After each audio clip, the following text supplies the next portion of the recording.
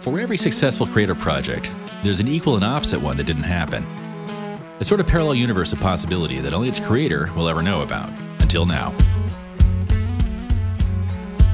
And I'll be your guide as we speak with artists and innovators about the forking paths and roads less traveled that led to their creative breakthroughs.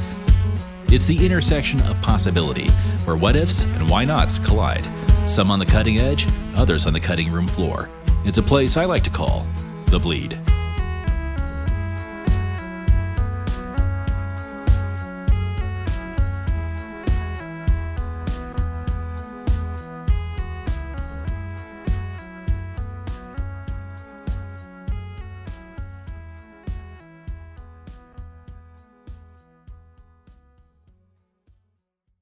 You are listening to Storygram Podcast Network. Hosting for this podcast is generously provided by Transistor at transistor.fm.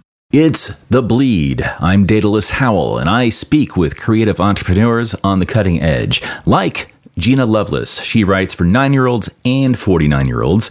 You may have seen some of her work if you're 49 at menshealth.com, where she's also a researcher and fact checker for Men's Health and Women's Health magazines. But if you're a kid, you may have seen her series, Diary of a Fifth Grade Outlaw, or her upcoming humorous health and wellness book, Puberty Is Gross, but also really awesome. And that's coming out in 2021.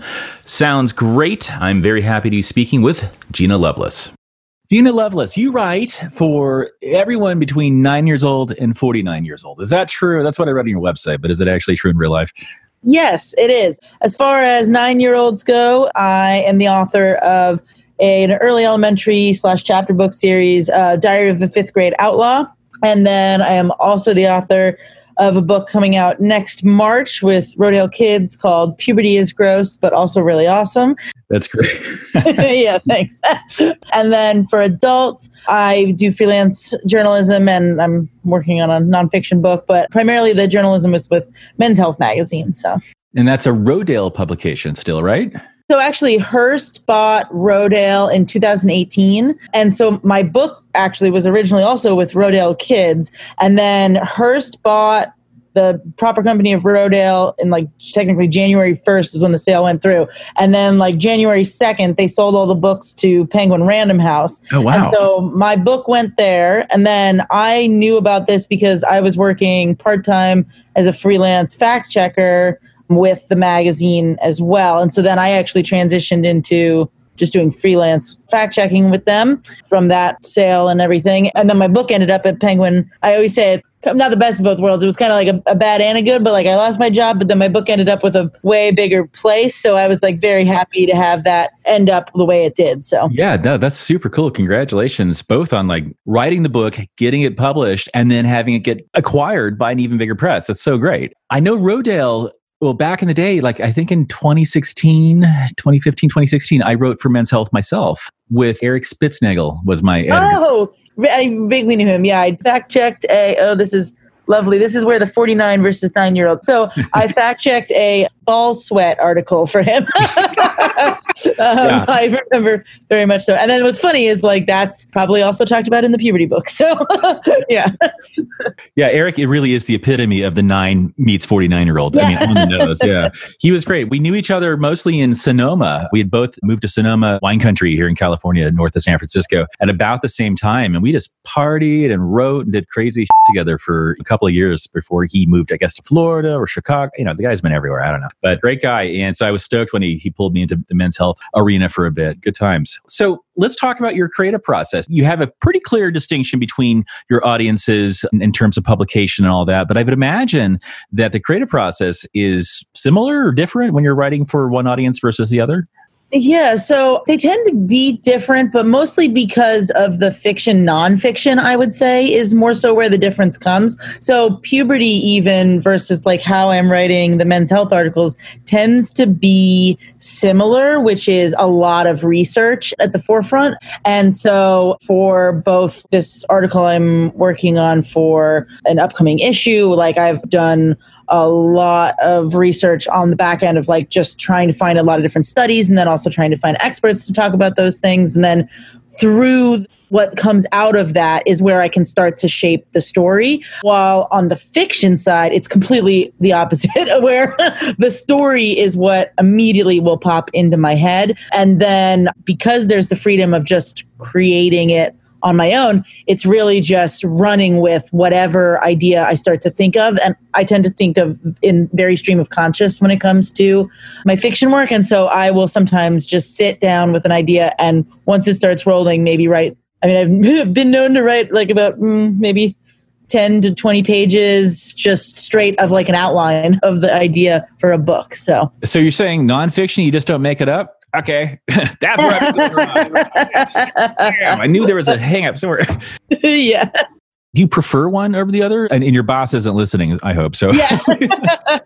I think fiction is easier because you're just inventing it. And then when the invention comes, then it's also easy to help to create a justification for something or be able to cut it away and then repurpose it with something else, because now you're realizing as you're uncovering the story, this makes more sense to go in this other totally different direction. Like you can kind of really pivot a lot more easily, I think, and stuff like that. But I do have like a kind of more, I don't want to call it practical, but like this other side of myself that really enjoys having a different kind of work. And I think that's just where the nonfiction comes in, is it really challenges me in a different way and it's not so obvious. And I kind of do like that. I like uncovering as I'm going through research and finding out, oh, I didn't realize this tidbit about this mental health piece, let's say, and I didn't realize that it could affect the body in this way. And then once I ask for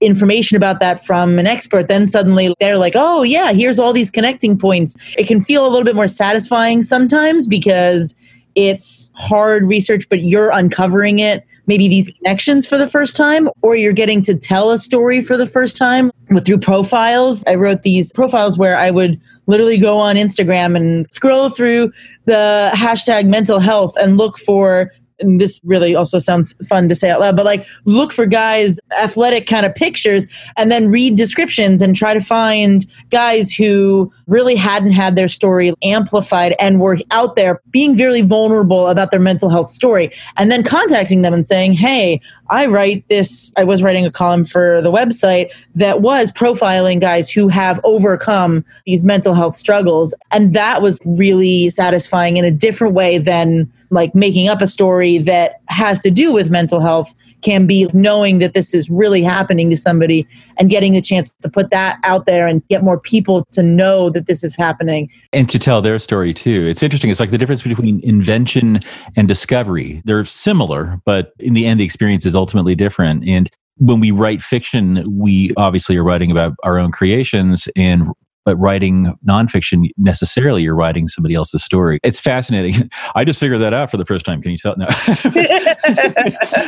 but in all seriousness, I find also with nonfiction, maybe you feel this way too, you develop your craft and you hone your craft, and it makes writing fiction, it's easier to be brutal with your stuff. It's easier to make the cuts and pivot, like you mentioned earlier, when you have to, because you see them. You see where the craft is lacking. I think you've nailed the perfect scenario as a writer. I mean, I certainly enjoy it. Let's get into the badness section of the writerly experience. Does it make you crazy? Are you crazy?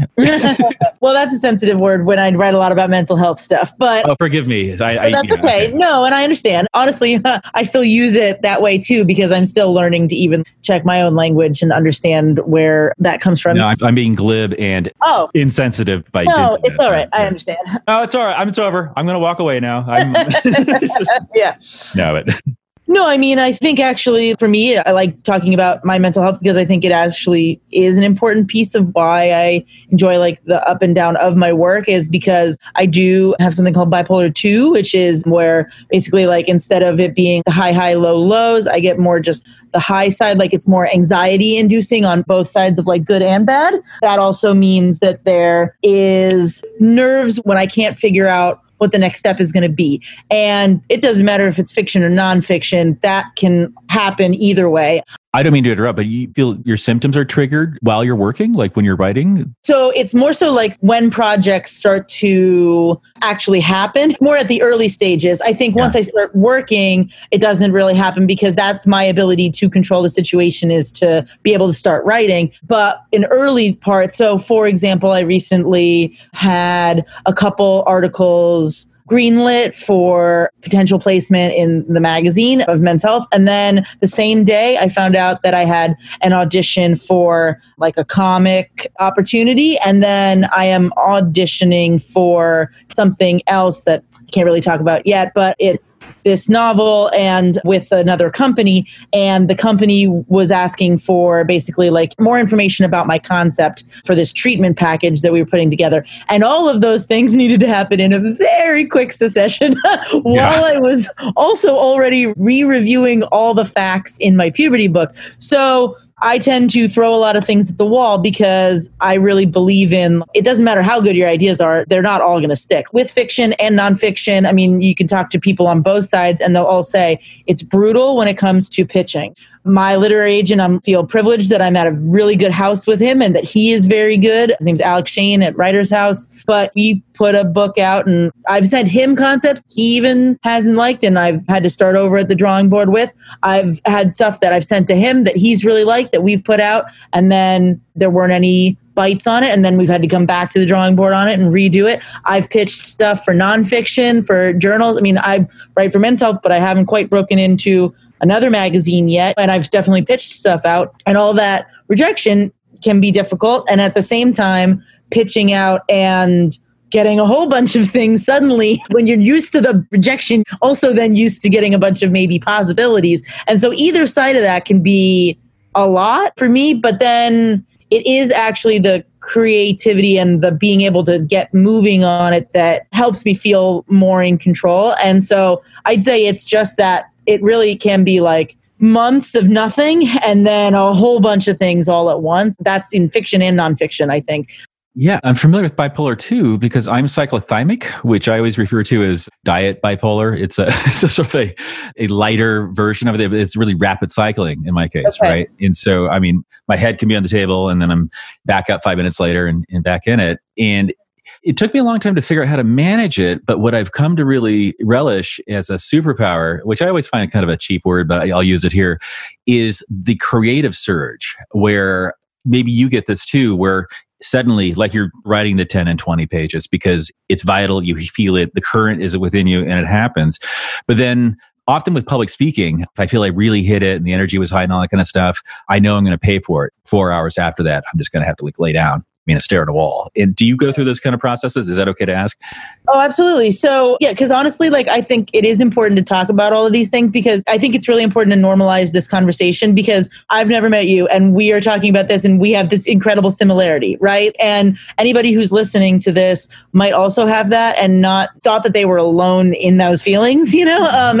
So I think it's really important to talk about it. I really want mental health to be the kind of thing where it's just as everyday to mention that you go to a psychologist or a psychiatrist as it is to say you go to the dentist, which nobody has a problem mentioning unless they're really embarrassed about their breath.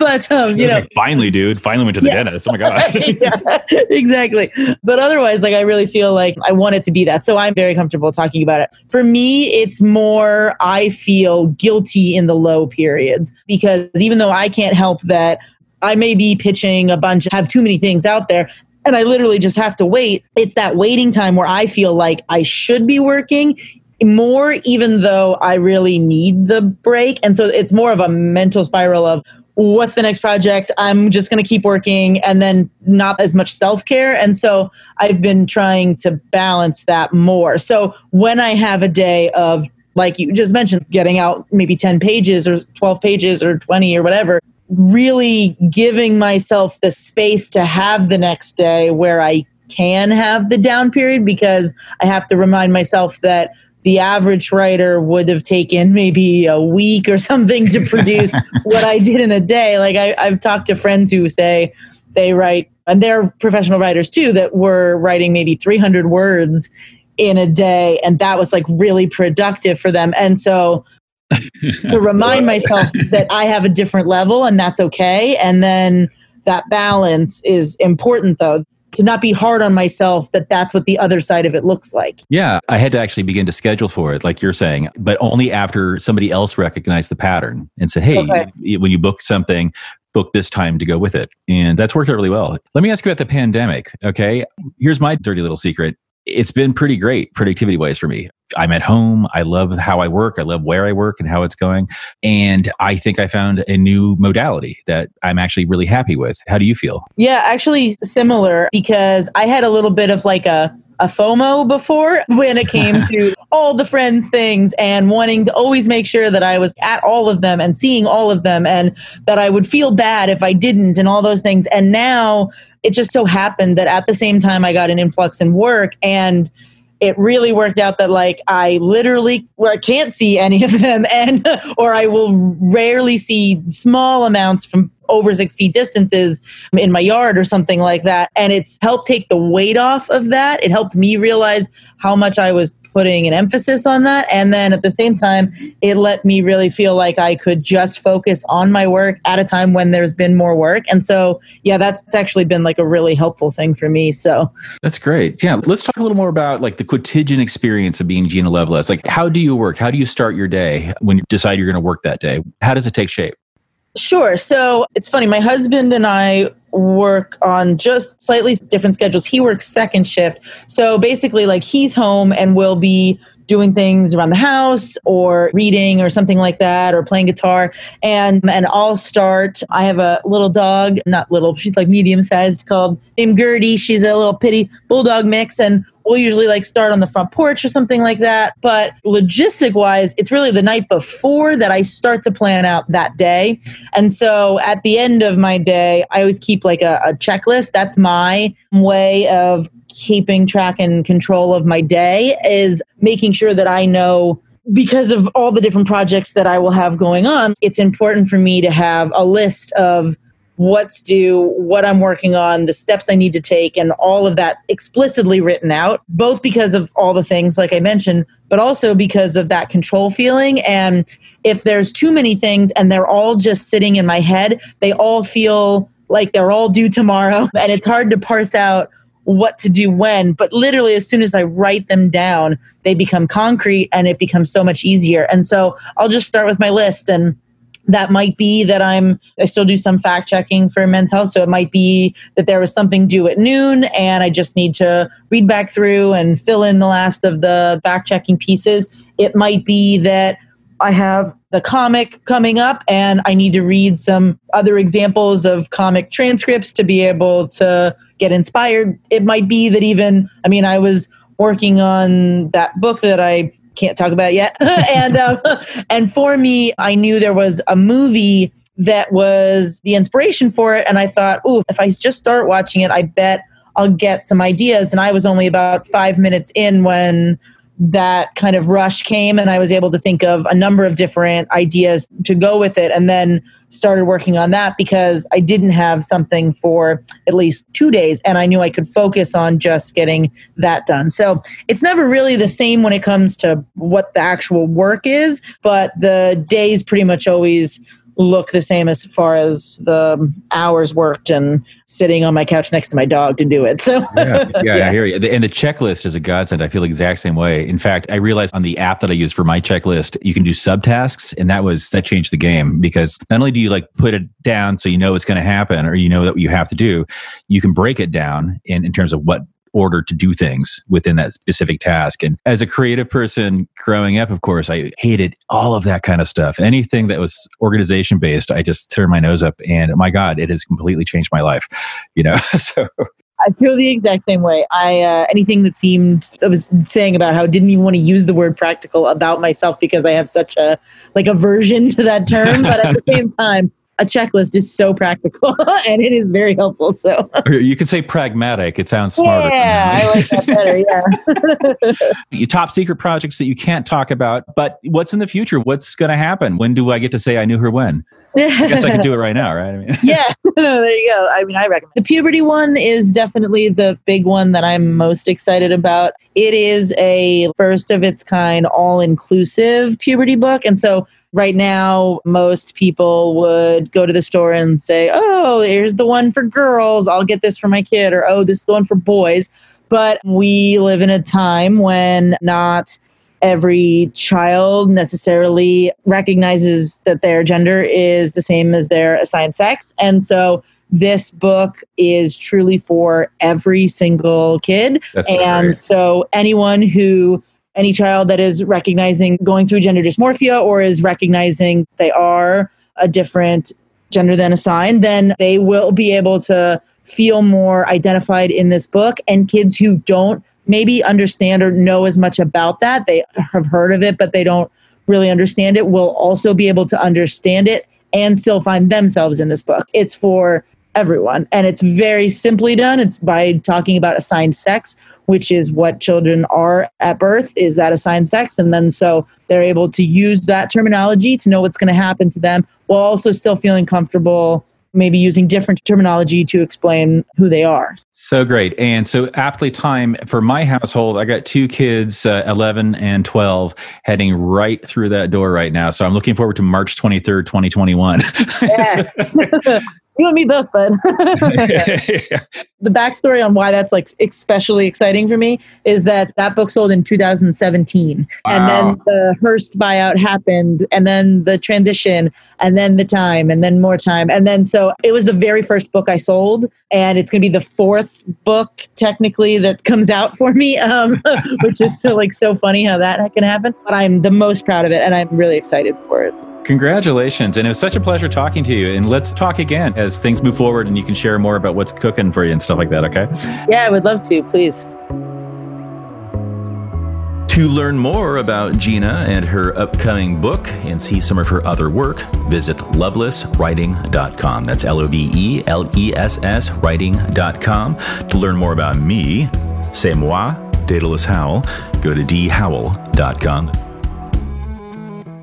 And to learn more about Storygram, our wonderful presenter, go to storygram.com. That's with two M's and an E.com. And thank you, as always, to transistor.fm for your wonderful and generous hosting. We do appreciate it. And we appreciate you, Bleeder. Looking forward to next time.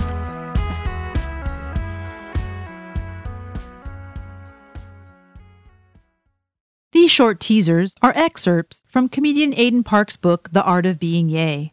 Think self-empowerment with a comedic twist. These are tough times we're all going through. Who couldn't use a little mental health wellness and laughter? For more of The Art of Being Yay, visit aidanpark.com.